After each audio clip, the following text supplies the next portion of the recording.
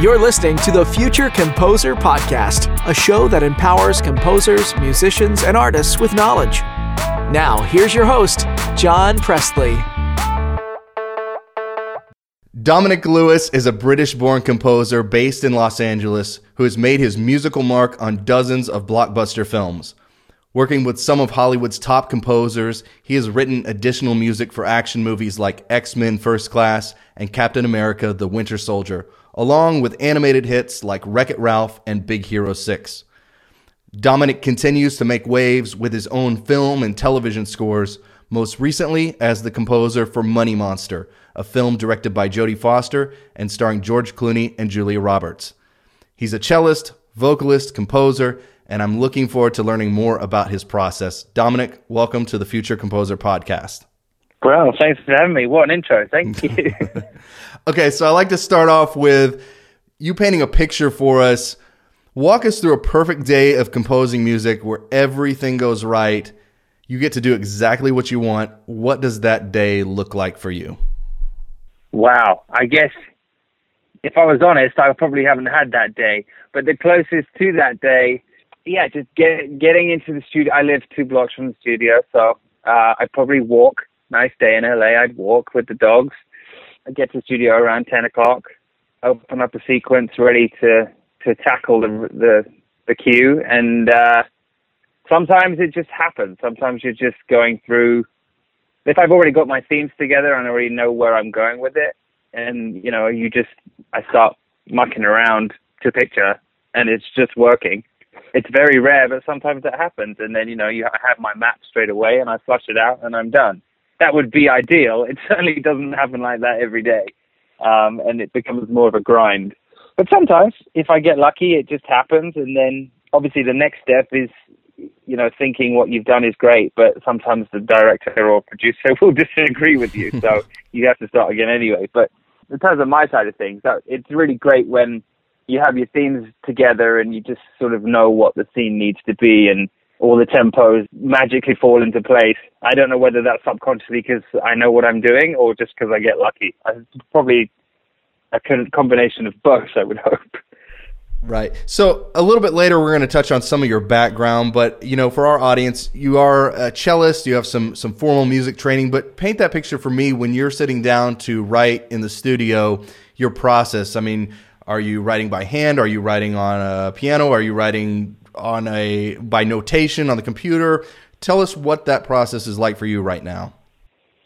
Well, I very rarely write on the cello because it's been a long time since I had a full command of the instrument, and I tend to improvise and use my ears more than I should when playing the cello. So my dad, being a cellist, wouldn't be that pleased with what my sight reading is still terrible.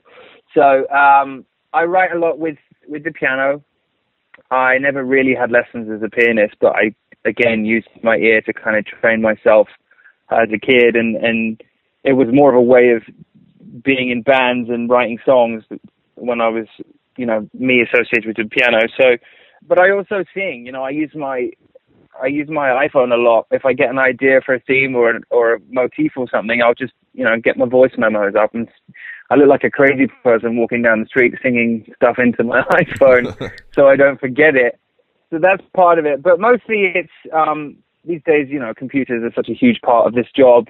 I have a template for various different templates for different films and TV projects, but there's always an orchestra in there, and I use Cubase. I use Cubase and Pro Tools to house my picture and to be my mixer, and everything's kind of in the box, really. And then very rarely I will, if I do use cello to compose, I will set up a soundscape. Particularly with Man in the High Castle, a lot of the times I'll just set up a cool kind of sound designy world that creates the vibe, and then on top of it I'll just improvise, obviously knowing the themes and tunes that we already have, and go with it live to picture, which is kind of cool. And I don't do that very often, but it's nice when I get the opportunity to do that. So I got a chance to watch Money Monster, and for those listeners who haven't seen the movie, you can check out the score on Spotify and iTunes. It's mostly an electronic score, which kind of plays off of the high-tech world of online stock trading. There's some moments with some really lush string arrangements, kind of at those right times. Tell us what direction you were given for the score and what you did with that. Okay, from very early on, well, we didn't have that. I say very early on, I did it in about a month.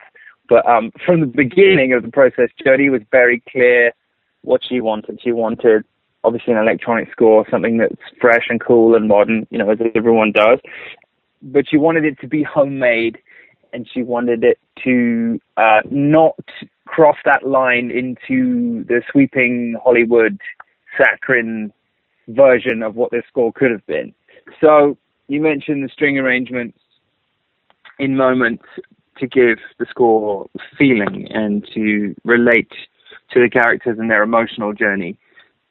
And it was probably the most difficult aspect of bringing the score together, was to not cross that line, to get the emotion, to get the feeling, and to feel connected with these characters, but at the same time not to become saccharine and cheesy and a bit schmaltzy. So it was tough, but restraint was the way forward, and creating emotion was necessary, but not to take it too far. Big sweeping melodies and big lush chords, it just wasn't the way. So we took a very pop frame of mind when it came to the string involvement in the score. Because I think, with the score being predominantly so electronic, anything more than what I did would have just sounded ridiculous. So getting the basis was big for me in dictating how far I could go with the emotion, if that makes sense. And it sounded to me like when those strings came in, those were real strings. That was a real orchestra and not samples. Is that correct? Yeah, they were. Yeah. We recorded it at the Bridge in LA. It's one of the smaller studios. They do a lot of TV stuff there just because of the size of the room. It's very small. So, but I particularly wanted that. I wanted a small section. I didn't, with Jodie's vision, I didn't want to, get tons and tons of string players in a room, because it just would have been the wrong sound. It would have been too epic and too big. So, as I said, went with a very pop lineup. It was very small. I think it was, at its biggest, it was 10 first violins, 8 second violins, 6 violas, 4 cellos, 3 basses at its biggest. And we didn't really use, because it was that kind of pop, chart music mentality. We didn't really use the basses that much. So, yeah, we went small to get that closer, more intimate sound, so it didn't get all lush and sweeping. And then towards the end, when certain things happen, I won't spoil it, but the solo cello is me at the end, mainly because I wanted it not to sound like a traditional cello solo. And with me being a little bit rusty at my instrument, I could play it in a way that gave it, it still had the emotion and the feeling, but it had the grit and more of a relationship with the rest of the score, as opposed to becoming, I didn't want you to hear that solo and think of someone sitting in a black tie with the tux on, in a concert hall. That wasn't the vibe. It was more gritty and a closer relationship with the electronic things that happened before it. So I nominated myself to do that, and I hope it was successful. That's great. So let's talk about the electronic side of the score. Some of the tools, samples, plugins, synths, what you can share from that. Well, after the initial conversation with Jodie on the phone, I had a weekend to kind of get ideas together. So I had a very cool experience I did a movie called Spooks, The Greater Good, which is an English film that probably not many people have seen in the US. But anyway, my process for that I adopted in basically gathering as many sounds from the world of which the film, inherits, which for Spooks it was spy and that kind of thriller.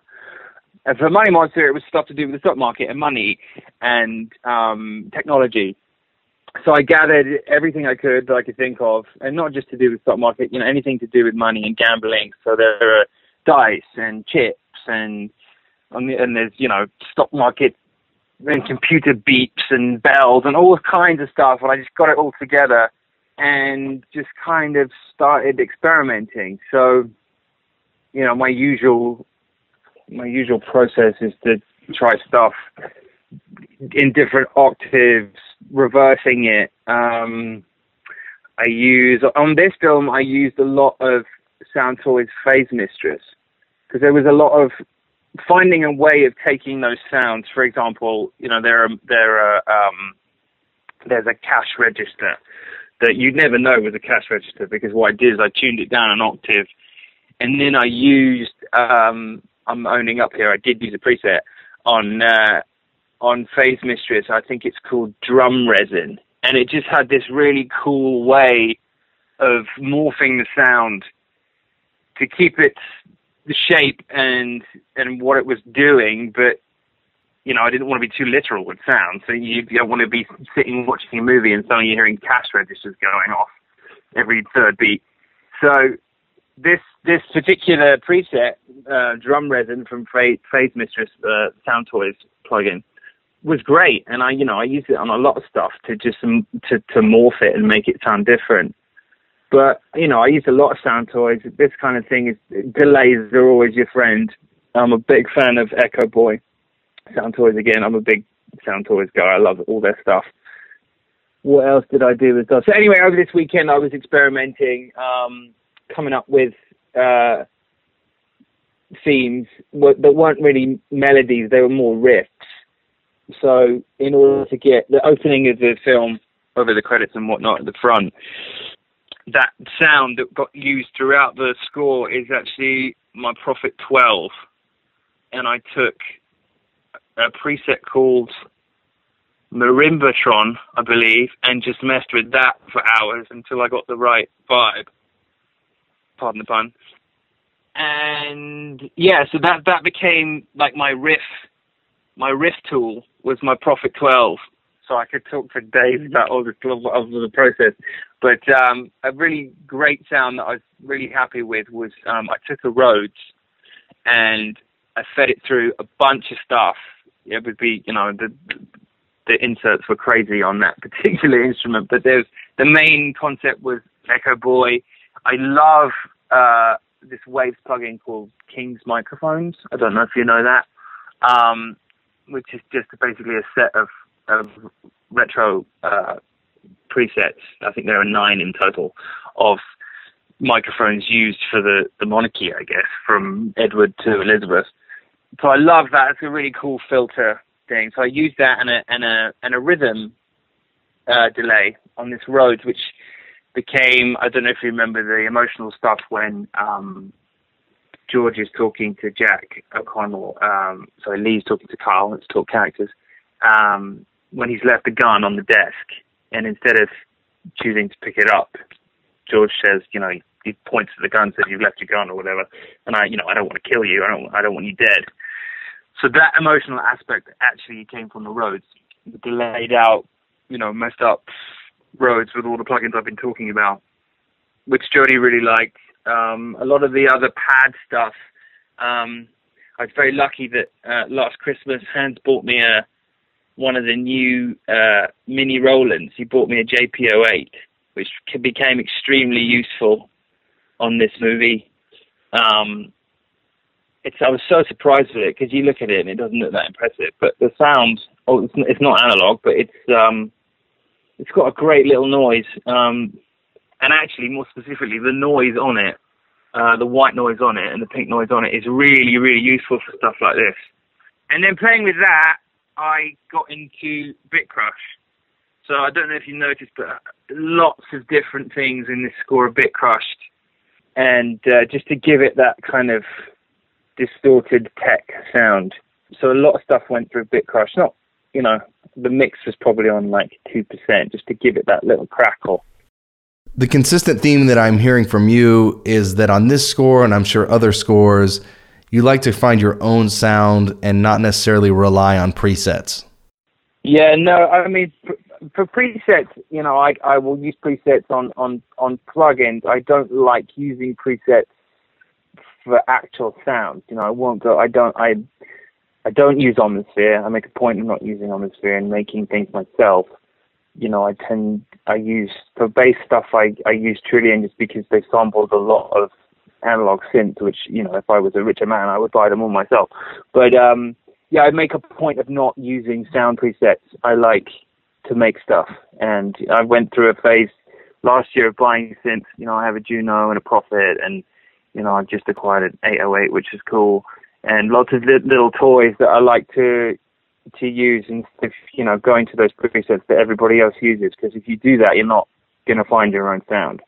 Let's talk about some of the top composers that you've worked alongside, from Hans Zimmer to John Powell to Henry Jackman and many others.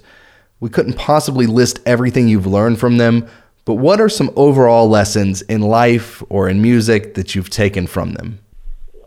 Wow, there are so many. You know, I wouldn't, with all those guys you mentioned, I wouldn't be sitting here talking to you, because they're phenomenal talents, and you know, I just, whenever I'm around them, I try and become the biggest sponge I can be to absorb everything they say, and you know, all their tricks and everything they do. I think the main thing, you know, I've worked with Henry a lot in the last few years, and he's been, you know, he's a great mentor, great friend, and he was hard on me the first couple of years, as Hans was, in really instilling a discipline in writing in a sequencer, and you know, the importance of demos, and to get ahead with your demo, which has been a big thing with remote control over the last, you know, however long, 15 years. The demos that come out of this place are second to none. They are amazing. And engineering as well. Henry's, you know, comes from that background. He worked with Trevor Horn for a long time, and before, you know, I worked my first movie with John, which was an amazing experience, How to Train Your Dragon. You know, I was an orchestral guy. I was classically trained. I knew engineering. I knew about, you know, modern pop, hip hop, whatever it was, and I could cobble it together. But my strong point was orchestral writing and orchestral chops. And then from being with Henry, he just, you know, he would knock it into me how important it was. And now, you know, 3-4 years down the line, I think I've just come on leaps and bounds with that stuff, and I'm actually confident in my mixing ability and my engineering ability. So that's the main thing I take from Henry. From Hans, it's, you know, his Hans, everything. You know, you just absorb. But being in a meeting with that guy is just, it's incredible, the way he commands the room. And, you know, forget the fact that the man's a genius and he can come up and come up with amazing stuff and change his sound every few years. Just the way he interacts with filmmakers, because he is one, you know, he instilled that in me from the start. You know, you're not just a composer, you're a film composer, which means that you're a filmmaker, and you have to be part of the filmmaking process. It's not just about your music. It's not. So he taught me it's not about ego, because, you know, after all, we all want our music to be heard, we all want it to be remembered, but it's more than that. It's bigger than that. And aside from many, many other things, I'd say that was the one thing I took from Hans. He's just been such a great mentor for me in this, you know, and given me so many opportunities, and it's always great to work with him. But one story in particular, which was just made me, you know, respect him even more, is that I was doing the first season of Man in the High Castle, and it had been temped.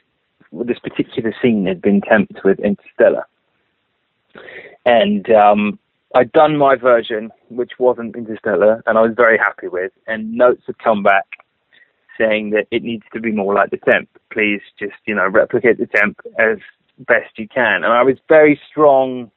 I didn't want to do that. I thought that what I did was good, and despite that, I didn't want to be that guy that was ripping off Hans. So I actually got up out my seat and I went over to see him.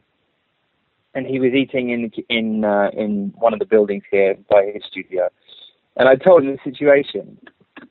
And his response was, well, thank you so much for letting me know. But to be honest with you, you know, I wouldn't give you expletive for ripping me off.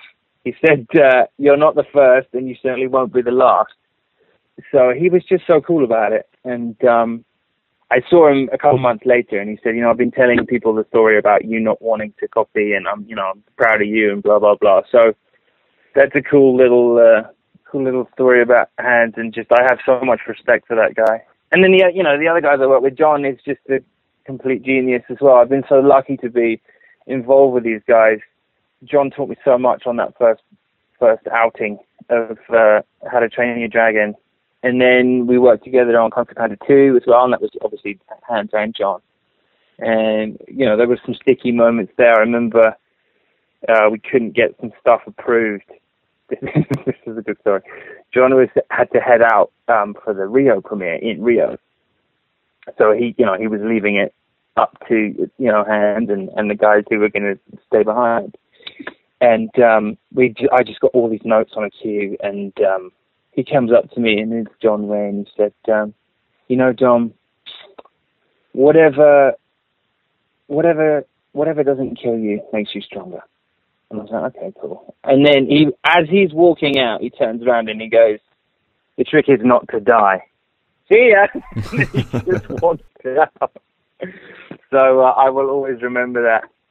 No, I mean, all those guys, it's been so amazing, and I have to pinch myself regularly that I had a chance to work with them. And, they're now mentors that have become friends, and, I can actually talk to them about other stuff than, writing cues. And John and I play tennis regularly.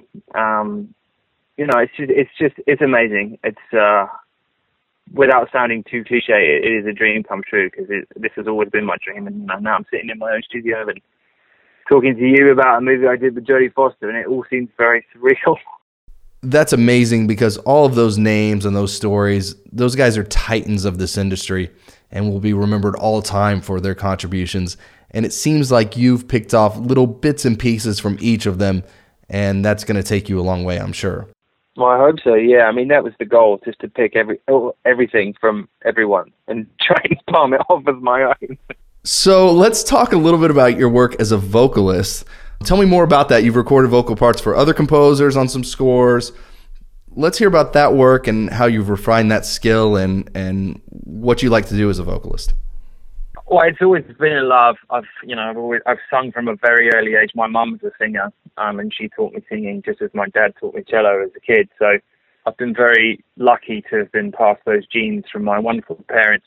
But my first gig in LA actually was I was doing Dragons with John, and I think Henry asked Rupert in the car park here if he knew any vocalists that could do a sort of Tom York thing. And obviously, Rupert being one of my mentors as well as a kid and teaching me a lot of what I know now, he got me to do a lot of vocal stuff for him. I did some stuff on The Prisoner, which was a TV remake that he did, and just bits and pieces. He'd just send me stuff, and I'd do some singing for him. But anyway, so Rupert had mentioned to Henry that I could do that, and so I got a call from Henry, and I came in and I did some vocals for a Big Daddy cue on Kick-Ass 1. So that was kind of my first vocal thing for a remote composer. And then as I got given a room here and was writing, and people found out that I could sing, and that I could do lots of different styles. I think on Clash, I did a mock-up of, there was a female vocal that was, Clash of the Titans. There was something that needed to be a female vocal, very mysterious and in sort of a Lisa Gerrard way, that I mocked up for Ramin. And people were like, wow, that's very high. How do you do that? And it just went from there, really. And word of mouth is great. And Henry used me as the voice for the Winter Soldier, which was cool. We did a night session on that, and then obviously he took it and morphed it with various plugins and lots of different stuff. But essentially, the raw audio is me. What have I done? I was the voice of Electro for Spider-Man 2. I was the voices in his head, and I did all that stuff, which I thought was very strange, where they got me to be the voice of Jamie Foxx, but it worked. And then I did some stuff, I think was inspired by the Winter Soldier stuff for Batman vs. Superman. I did some stuff on that too. So I like to just do different things. I'm doing a movie right now that's very closely, the score is very closely related to chart music and, hip-hop and pop and all that kind of stuff. So I'm getting to do some vocals on that, and I like just doing different stuff. I wouldn't actually, at this point, don't really know what my natural voice is, because I mold it into so many different things. From I've done, last year I did Kevin from Work, and I was doing a Q-Tip impression, and I've done like female vocals and choir stuff, and Lisa Gerrard alikes, and I don't know, like Led Zeppelin stuff, everything. I'll take a crack at everything. I've got stuff I'm better at, but I love singing. I sing pretty much all the time, making up songs and stuff with all my co-workers here, and I'm sure I annoy many people, but I never stop singing. The only thing left is for you to break out as a solo artist, right? That's what's next. Well, yeah, I mean, saying that, I do, when I'm not working, I do little EP stuff. Last year I just got my Juno, so I did a lot of electro pop stuff, which I sing on.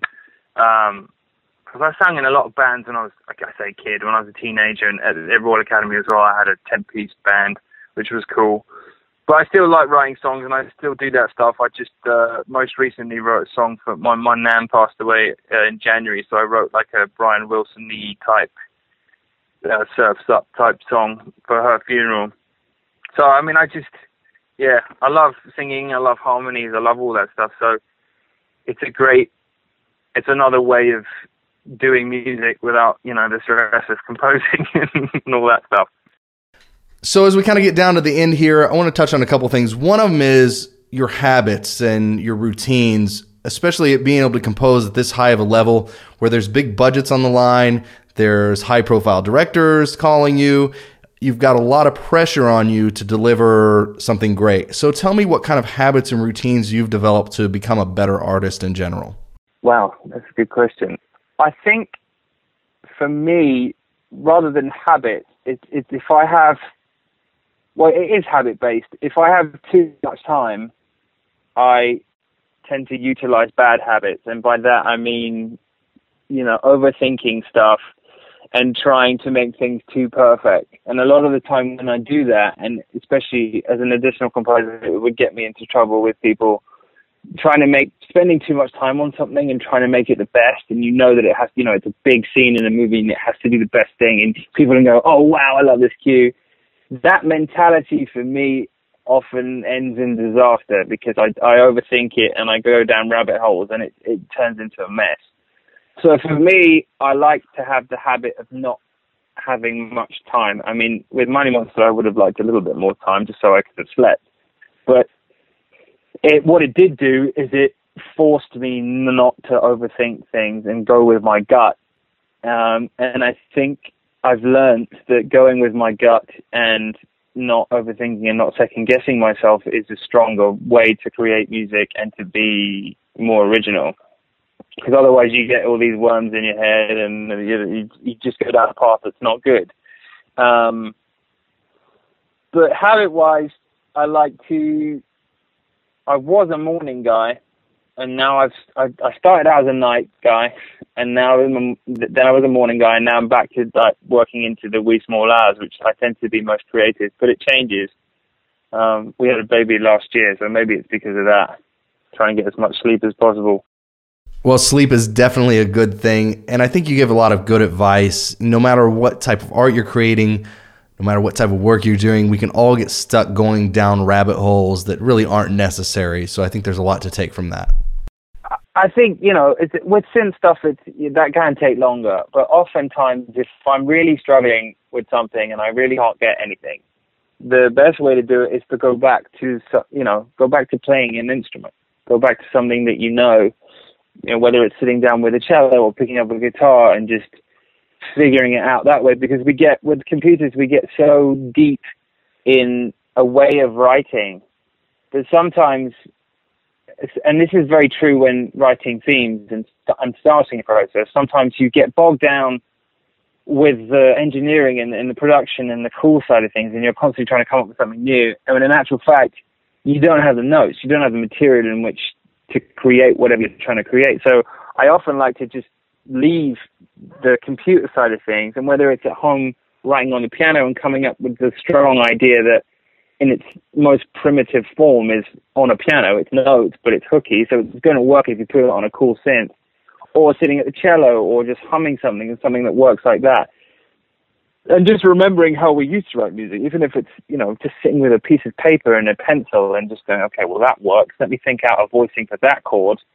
Because a lot of the time you get into, speaking of habits, you get into bad habits because, you think in the realm of a keyboard, and that's not how instruments work. And that was another great thing that, all these guys I've worked with in the past have taught me, is that, yes, you have a keyboard in front of you, and yes, it's very easy to make things sound good, but when it gets to the stage, you're going to get found out, because that voicing should be, it should be trombones interlocking with horns, as opposed to you just playing a horn sample and it sounds good. So that's been really, really important for me, is just remembering and not so much with Money Monster, because it was very electronic, so it doesn't really apply there. But when doing animation and doing stuff that is so dependent on the orchestra, Freebirds, for example, it was so important for me to go through everything I'd done and get rid of the bad habits and remember, what I learned in college and all those orchestration lessons with my orchestration teacher going, no, that's going to sound rubbish, you should do this. It's important to remember that when you're so stuck in a computer the whole time, and it's very easy with these amazing samples that everybody uses now, especially, being in the Hands Camp and having access to all these great things.